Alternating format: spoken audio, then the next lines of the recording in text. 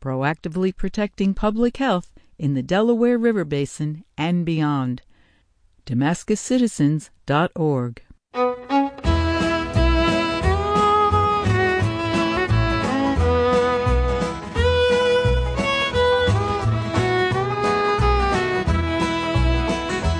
This is Rosie Starr for Radio Catskill. Welcome to Farm and Country, locally produced radio about rural life in the Catskills and the Delaware River Valley. On today's show, Keith Hubbard has a Star Talk report on viewing the rotation of the Big and Little Dippers. Stephanie Phillips highlights coyotes in Sullivan County. In her segment Now You Know, she speaks with Pam Golban, environmental educator and wildlife rehabilitator.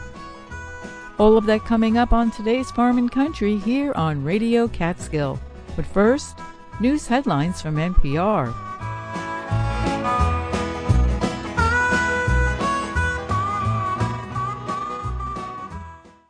Live from NPR News, I'm Barbara Klein. Police in Texas are searching for a gunman suspected in a mass shooting in downtown Austin overnight. NPR's Amy Held reports 13 people were wounded. 2 are in critical condition.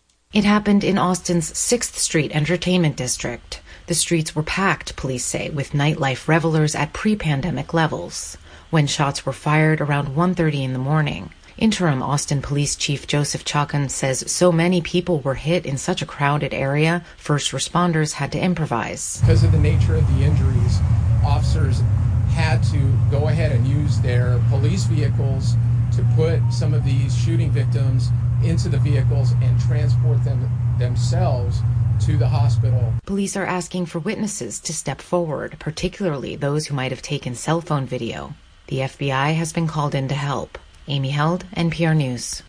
At the G7 summit in England, President Biden and his partners say they're launching an infrastructure initiative for the developing world.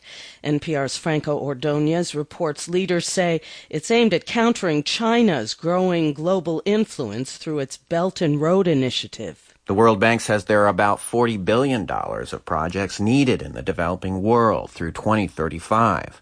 The group of 7 leaders are discussing a new fund designed to serve as an alternative to China's initiative to help countries build big projects around the world.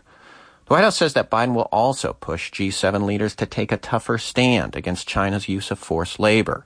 Ethnic minority groups such as Uyghur Muslims are forced to produce cotton and work in factories that make products that end up in big brands bought in G7 nations. Franco Ordonez, NPR News, Cornwall, England. The U.S. Embassy in Cambodia says a planned diplomatic visit to a naval base there has been cut short. Michael Sullivan reports the embassy says Cambodian officials have refused to allow the U.S. defense attaché adequate access to the base. There's been a lot of chatter in the past year about Cambodia's Ream naval facility and the possibility it could be used as a forward military base by China, Cambodia's biggest investor and political partner. The defense attaché's trip was scheduled after a meeting last week between Prime Minister Hun Sen and visiting U.S. Deputy Secretary of State Wendy Sherman. But the embassy says the attaché's Friday visit was cut short after Cambodian officials refused to allow him full access to the base.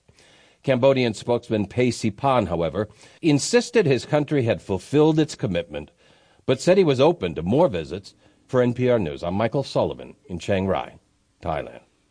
This is NPR. Support comes from Van Gorder's Furniture, featuring lodge and Adirondack styles as well as rustic collections, with showrooms at Lake Wallenpaupack, downtown Honesdale, and Milford, PA. Van Gorder's Furniture brings the outdoors inside. VanGorders.com.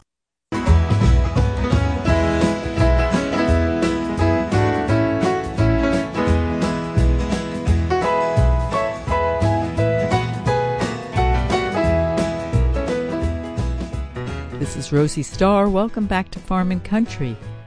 Coming up on today's show, Stephanie Phillips highlights coyotes in Sullivan County. In her segment Now You Know, she speaks with Pam Golban, environmental educator and wildlife rehabilitator. But first, here is Keith Hubbard with this week's Star Talk report on viewing the rotation of the Big and Little Dippers. Thank you for joining us for this week's locally produced Farm & Country.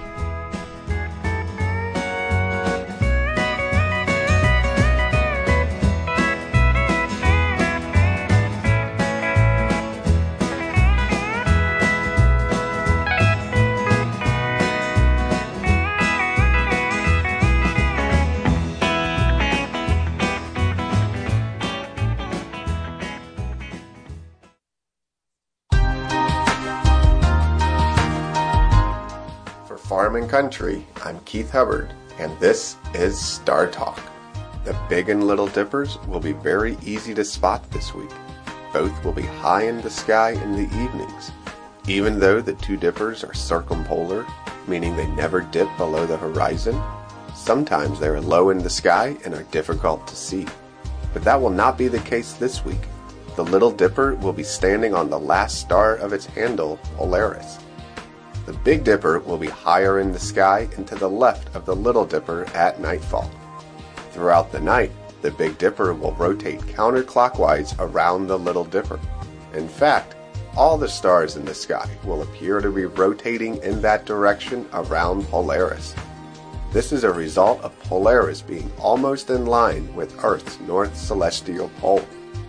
Polaris is known as the North Star and was widely used as a navigational aid. Polaris is one of 7 stars that make up the Little Dipper. The Little Dipper is also known as Ursa Minor, or the Little Bear. The 7 stars that make up the Big Dipper are part of the large constellation Ursa Major, or the Great Bear. Ursa Major is the 3rd largest constellation in the sky and is one of the few constellations that resembles the object it is named for. The stars that make up the Big Dipper are the hind end and tail of the bear. The Big and Little Dippers will be high in the sky in the evenings this week. If you have any questions, comments, or ideas for future Star Talk segments, my email address is startalk@farmandcountry.org. For Farm & Country and Star Talk, this has been Keith Hubbard reminding you to keep looking up.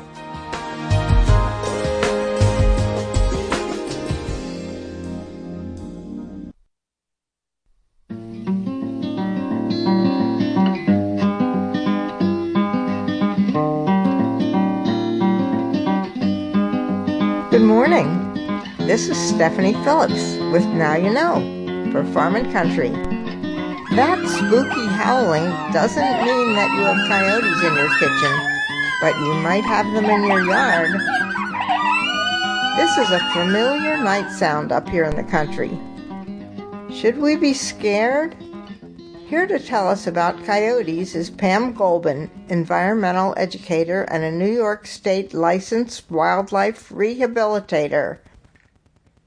Pam, can you tell me about your background and how you ended up being an educator for wildlife? Sure. I grew up in Wisconsin and went to college in Wisconsin and then transferred to Minnesota, the Medical Institute of Minnesota, to get my veterinary technician license.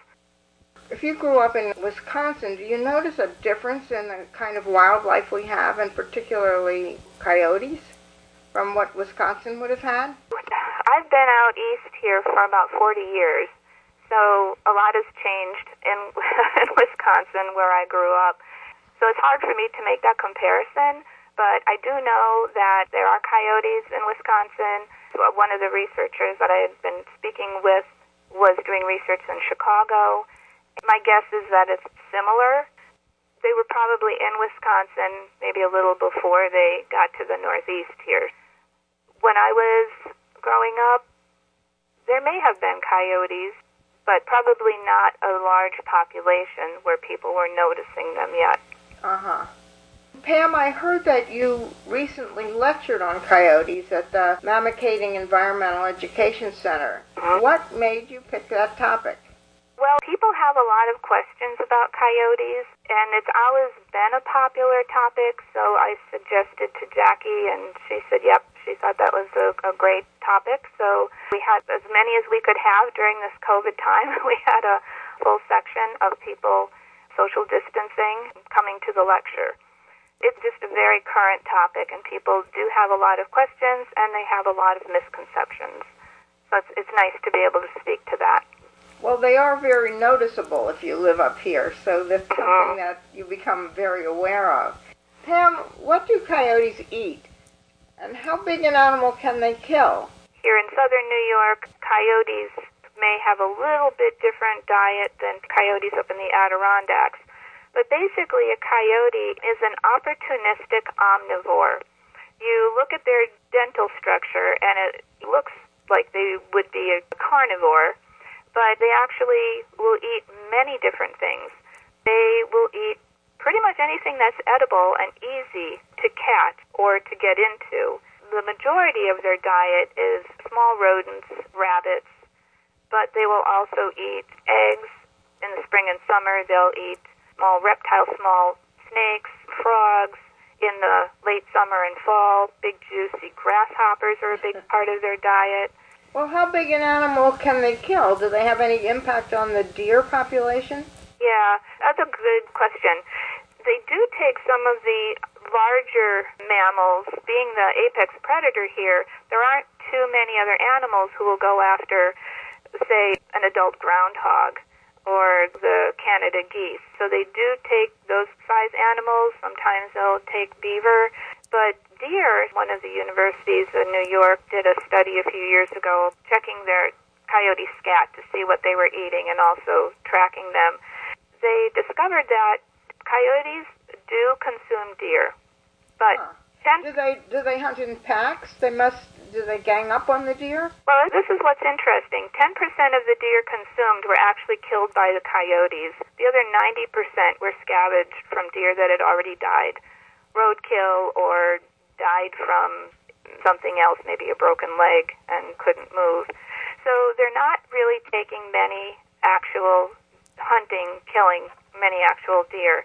And those that they were taking, most of them were older or sick or injured and easy to take down because our coyotes are larger than western coyotes. The eastern coyote is larger, but it's still a good, healthy adult deer is tough to take down. They do occasionally hunt in small groups in the winter, especially up in the Adirondacks where they will take deer. But again, it tends to be deer that are a little slowed down by something. So as far as them affecting our deer population, I don't think that they do. Now, one thing that they do is they do take fawns in the springtime, but it's not been shown that even taking fawns in the spring has been affecting our deer population. And certainly here in urban areas where we have sometimes 100 deer per acre, deer control would be a good thing. I wonder about whether they live in packs, because when they get going, they can make a terrific racket. It always sounds like there's bunches of them. Right. Coyotes make a lot of vocalizations. They have about 11 different sounds.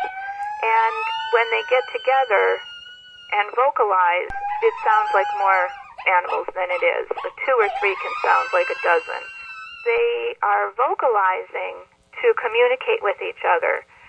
So a pack essentially is not like a wolf pack either. It's a family unit. It's usually the alpha, the male and female who are breeding, and the pups from that year. Their packs are family units. It's more loose pack than a wolf pack. Are they territorial? Do they mark a territory and defend it? They are very territorial, yeah. And their territory depends upon what food is available to them. If there isn't a lot of food available, they may have quite large territories, or in urban areas where they'll eat trash, they'll eat out of garbage cans, they'll eat rodents in urban areas. So there tends to be easy food to get, and so their territories will probably be smaller. But yes, they are territorial. They're especially territorial when they have pups, when it's denning season and pup rearing season. Spring, yeah. Pups are usually born April, and then they'll be in the den for a couple of months, and then they leave the den and spend the rest of their summer and fall learning how to hunt with their parents. So they are very territorial, and in the spring is the time when they have pups that they're going to be the most territorial. One thing that they do is they do allow corridors between territory so that it's a way for coyotes to be able to walk through to different areas without encroaching on another coyote's territory. What do you mean? Who allows corridors? The coyotes allow corridors between their territories. They don't actually overlap. There are areas that it's kind of free. It's kind of like a free base that they can walk through. Because if one coyote encroaches on another coyote's territory, there's very likely going to be an altercation. And how do they mark their territory? Through urine and feces. So they mark it, and there's a lot that one coyote can learn about another coyote, just like our dogs do when they're out. We're walking with them and they're sniffing around. They can tell if it's a young coyote that left that scent, an old coyote, a female, a male, ready to breed or not, healthy, not healthy. So there's a lot that they learn about each other that way. And just how recent that territory is being marked. During the pup season, they mark their territories quite often and will protect it as well. Are they dangerous to people or pets? And could a medium-sized dog defend himself against a coyote? Yes. Well, cats and small dogs look like they're the size of prey. They move like prey. And so, yes, coyotes can and will take them because they don't know it's your pet. It looks like prey to them, so they will. Being a veterinary technician and working with cats for a long time, there are a lot of dangers to cats that are allowed to be outside at night. It's not just coyotes. So when cats disappear, it seems to me lately coyotes are the first things to get blamed. And certainly they can take cats. They will take cats. But cats, dogs, domestic dogs can kill cats. Cars kill cats. Other cats kill cats. Disease. Owls, great horned owls take cats. There's a lot of dangers to an outdoor cat. For dogs, a small dog left out maybe to go to the bathroom late at night in the dark when there are coyotes in the area could get taken. It looks and smells and acts like prey. Well, how big does a dog have to be to guard farm animals against a coyote? A medium-sized dog may not have an altercation with a coyote. That kind of depends on how aggressive the dog is and how close to pups it is. Generally, a coyote doesn't want to get injured. An injured coyote isn't going to be able to hunt for itself. So a large dog, a coyote may be more likely to back down from. As far as protecting livestock, a large guard dog is a good protector from coyotes. I hear donkeys are also, and llamas can also be very good. Because a large animal, the coyotes, they're not that large. They're not wolf size. Wolves are twice the size of coyotes. So they're not going to risk being injured generally with these animals guarding livestock. Pam, is it legal to shoot them or to trap them? Well, New York has a 6-month season from, I believe it's October through March, where hunting is allowed, hunting and trapping is allowed. If you have a nuisance coyote where it's causing damage to your property or animals or threatening in some way, then you're allowed to remove that animal. You would have to look on the DEC website or call. I don't know if you have to actually ask permission to do that before, but certainly, yeah, that animal can be removed if it's causing a dangerous situation. Does hunting have an impact on the coyote population? So what's interesting is it's been shown that through many years, going back 100 years ago, that eliminating hunting and removing coyotes does not work to control the population. They actually control their population themselves. Once their territories are taken up, and coyotes, the young that are moved out, have to move on from the pack, from the family unit, the end of, let's say, October, November, December. Many of them, especially the males, are moving. They could go 100 miles looking for new territory. Once the territories are filled up, and again, the territory size depends upon how much food is available, but those territories are taken up, then the younger coyotes are not going to find their own territory, and therefore they won't be able to establish a mated pair, and there will be no more or fewer pups, or just the alpha pair that already have territory will be breeding, and those number of pups is usually smaller once territory is filled up. Once you hunt coyotes or remove them, either breaking up a breeding pair or just removing coyote territory becomes available, now you have coyotes that haven't been paired up and mating, just moving into those territories. Usually it's 2-year-old coyotes, the females, that'll breed, but coyotes can breed at a year old if the opportunity shows itself. And the litters are larger, so they pretty much fill up those gaps, and you're back to that stable population that they limit themselves. What could a farmer do to protect his chickens and other small animals from coyotes? Can they climb fences? Can they dig under fences? Yeah, they can climb and they can dig. If you have small animals, if you're going to have rabbits or chickens or ducks, coyotes are intelligent and adaptable, but as I say, we're smarter. So make sure you build your pen or whatever you keep, hutches that you keep your animals in. Make them strong. Build them strong. Sink the fencing down under the ground. Cantilever it under, over. Maybe you need tops on there. Make it strong enough so that coyotes can't get in there, and do bring your animals in at night. Bring the chickens, the ducks in. It's just a matter of planning ahead, making sure it's coyote-proof. At mammicating, one woman had said that she had chickens and ducks, and she said she's had many different animals get into the chicken coop or with the ducks, from weasels to owls to foxes. She said, but she'd never had a coyote get into the animals. Just have a nice, secure pen or hutch or whatever. Pam, you mentioned the variety of sounds that they make. What do those howls mean that we hear at night? 11 different sounds, from woofs to growls to yelps to yips. They do have different meaning, but essentially they're vocalizing and communicating with each other, whether it's the parents with the pups or whether it's the pack vocalizing to let another pack know that they're there. So they vocalize pack to pack and individuals within the pack. Sometimes it might be pups with the parents when they're younger, and then older as they're just going out further and further from the parents at night. There might be a call like, where are you? We're over here, kind of thing. They do seem to enjoy vocalizing, and again, with all those different sounds they can make, and they can change from one sound to another very abruptly. A family of, say, 4 pups and 2 adults can sound like a lot of coyotes when it might just be 4 or 6 individuals, or even sometimes just 2. Mm-hmm. You mentioned a little bit about mating habits. Are there more things that you would say about it, and where and when they breed, and how long it takes for their puppies to grow up? Well, males and females mate for life.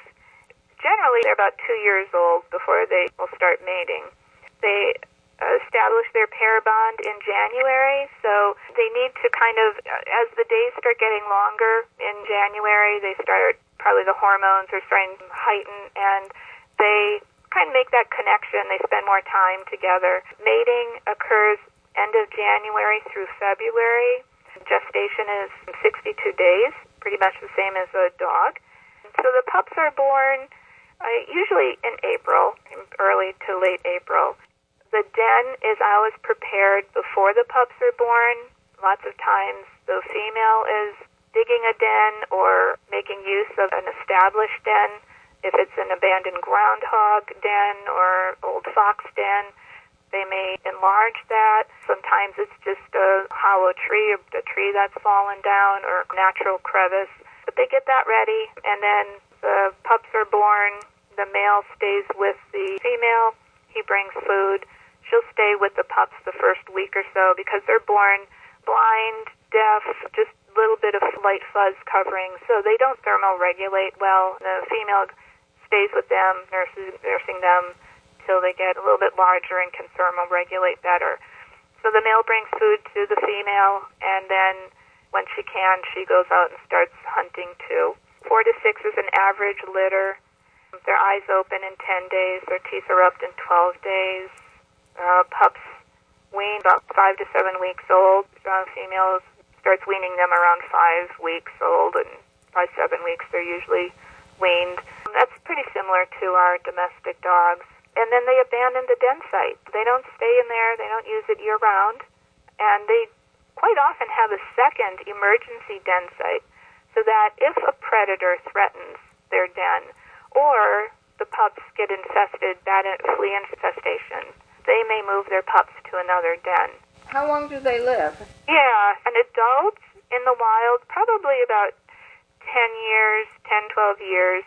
They live up to 20 years in captivity. The pups, once they leave, once they're they're forced to go find their own territory. That's a vulnerable time to them, and that's probably when you're going to see probably the highest death rate is with those pups. I know that here where I live in Orange County, early winter is usually when you see the most coyotes dead on the side of the road, and usually it looks like they're younger coyotes. But those who survive and have learned have a lifespan of 10 to 12 years.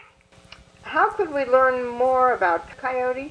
Bear Mountain Zoo has, I believe, still 3 coyotes that are living there. They're there because they're non-releasable, and so they're a good source of information, and you can go visit their enclosure. The USGS has a lot of documentation about coyotes throughout the United States. That's a good site. Bear Mountain is a nice option because that's not very far. Right. Pam, I know you do education about wildlife in the area. If somebody wanted to have a program, how would they reach you? I can be reached at my email, which is Pam Golbin, and that's PAMGOL, B as in boy, EN, @gmail.com. So you can send any questions there. I do programs and workshops for libraries, nature centers, and associations. So now you know something about the lifestyle of coyotes. Our wildlife expert has been Pam Golbin, environmental educator and a New York State licensed wildlife rehabilitator. Pam says that you can find more information about coyotes on the Department of Environmental Conservation website, dec.ny.gov. If you have ideas for topics for future Now You Know segments, email me at Stephanie, STEPHANIE, @WJFFradio.org. This has been Stephanie Phillips for Farm & Country.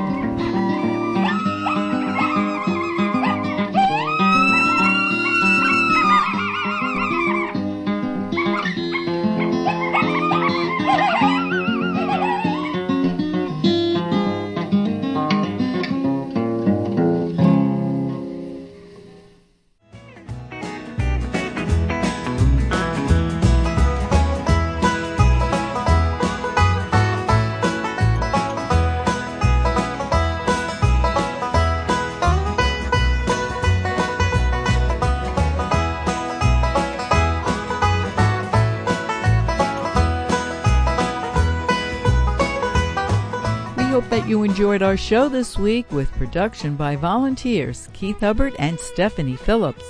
Special thanks goes to our guest, Pam Golbin, environmental educator and wildlife rehabilitator, speaking on the subject of coyotes in Sullivan County. This has been your host, Rosie Starr. Thanks for listening to Farm & Country on WJFF Radio Catskill.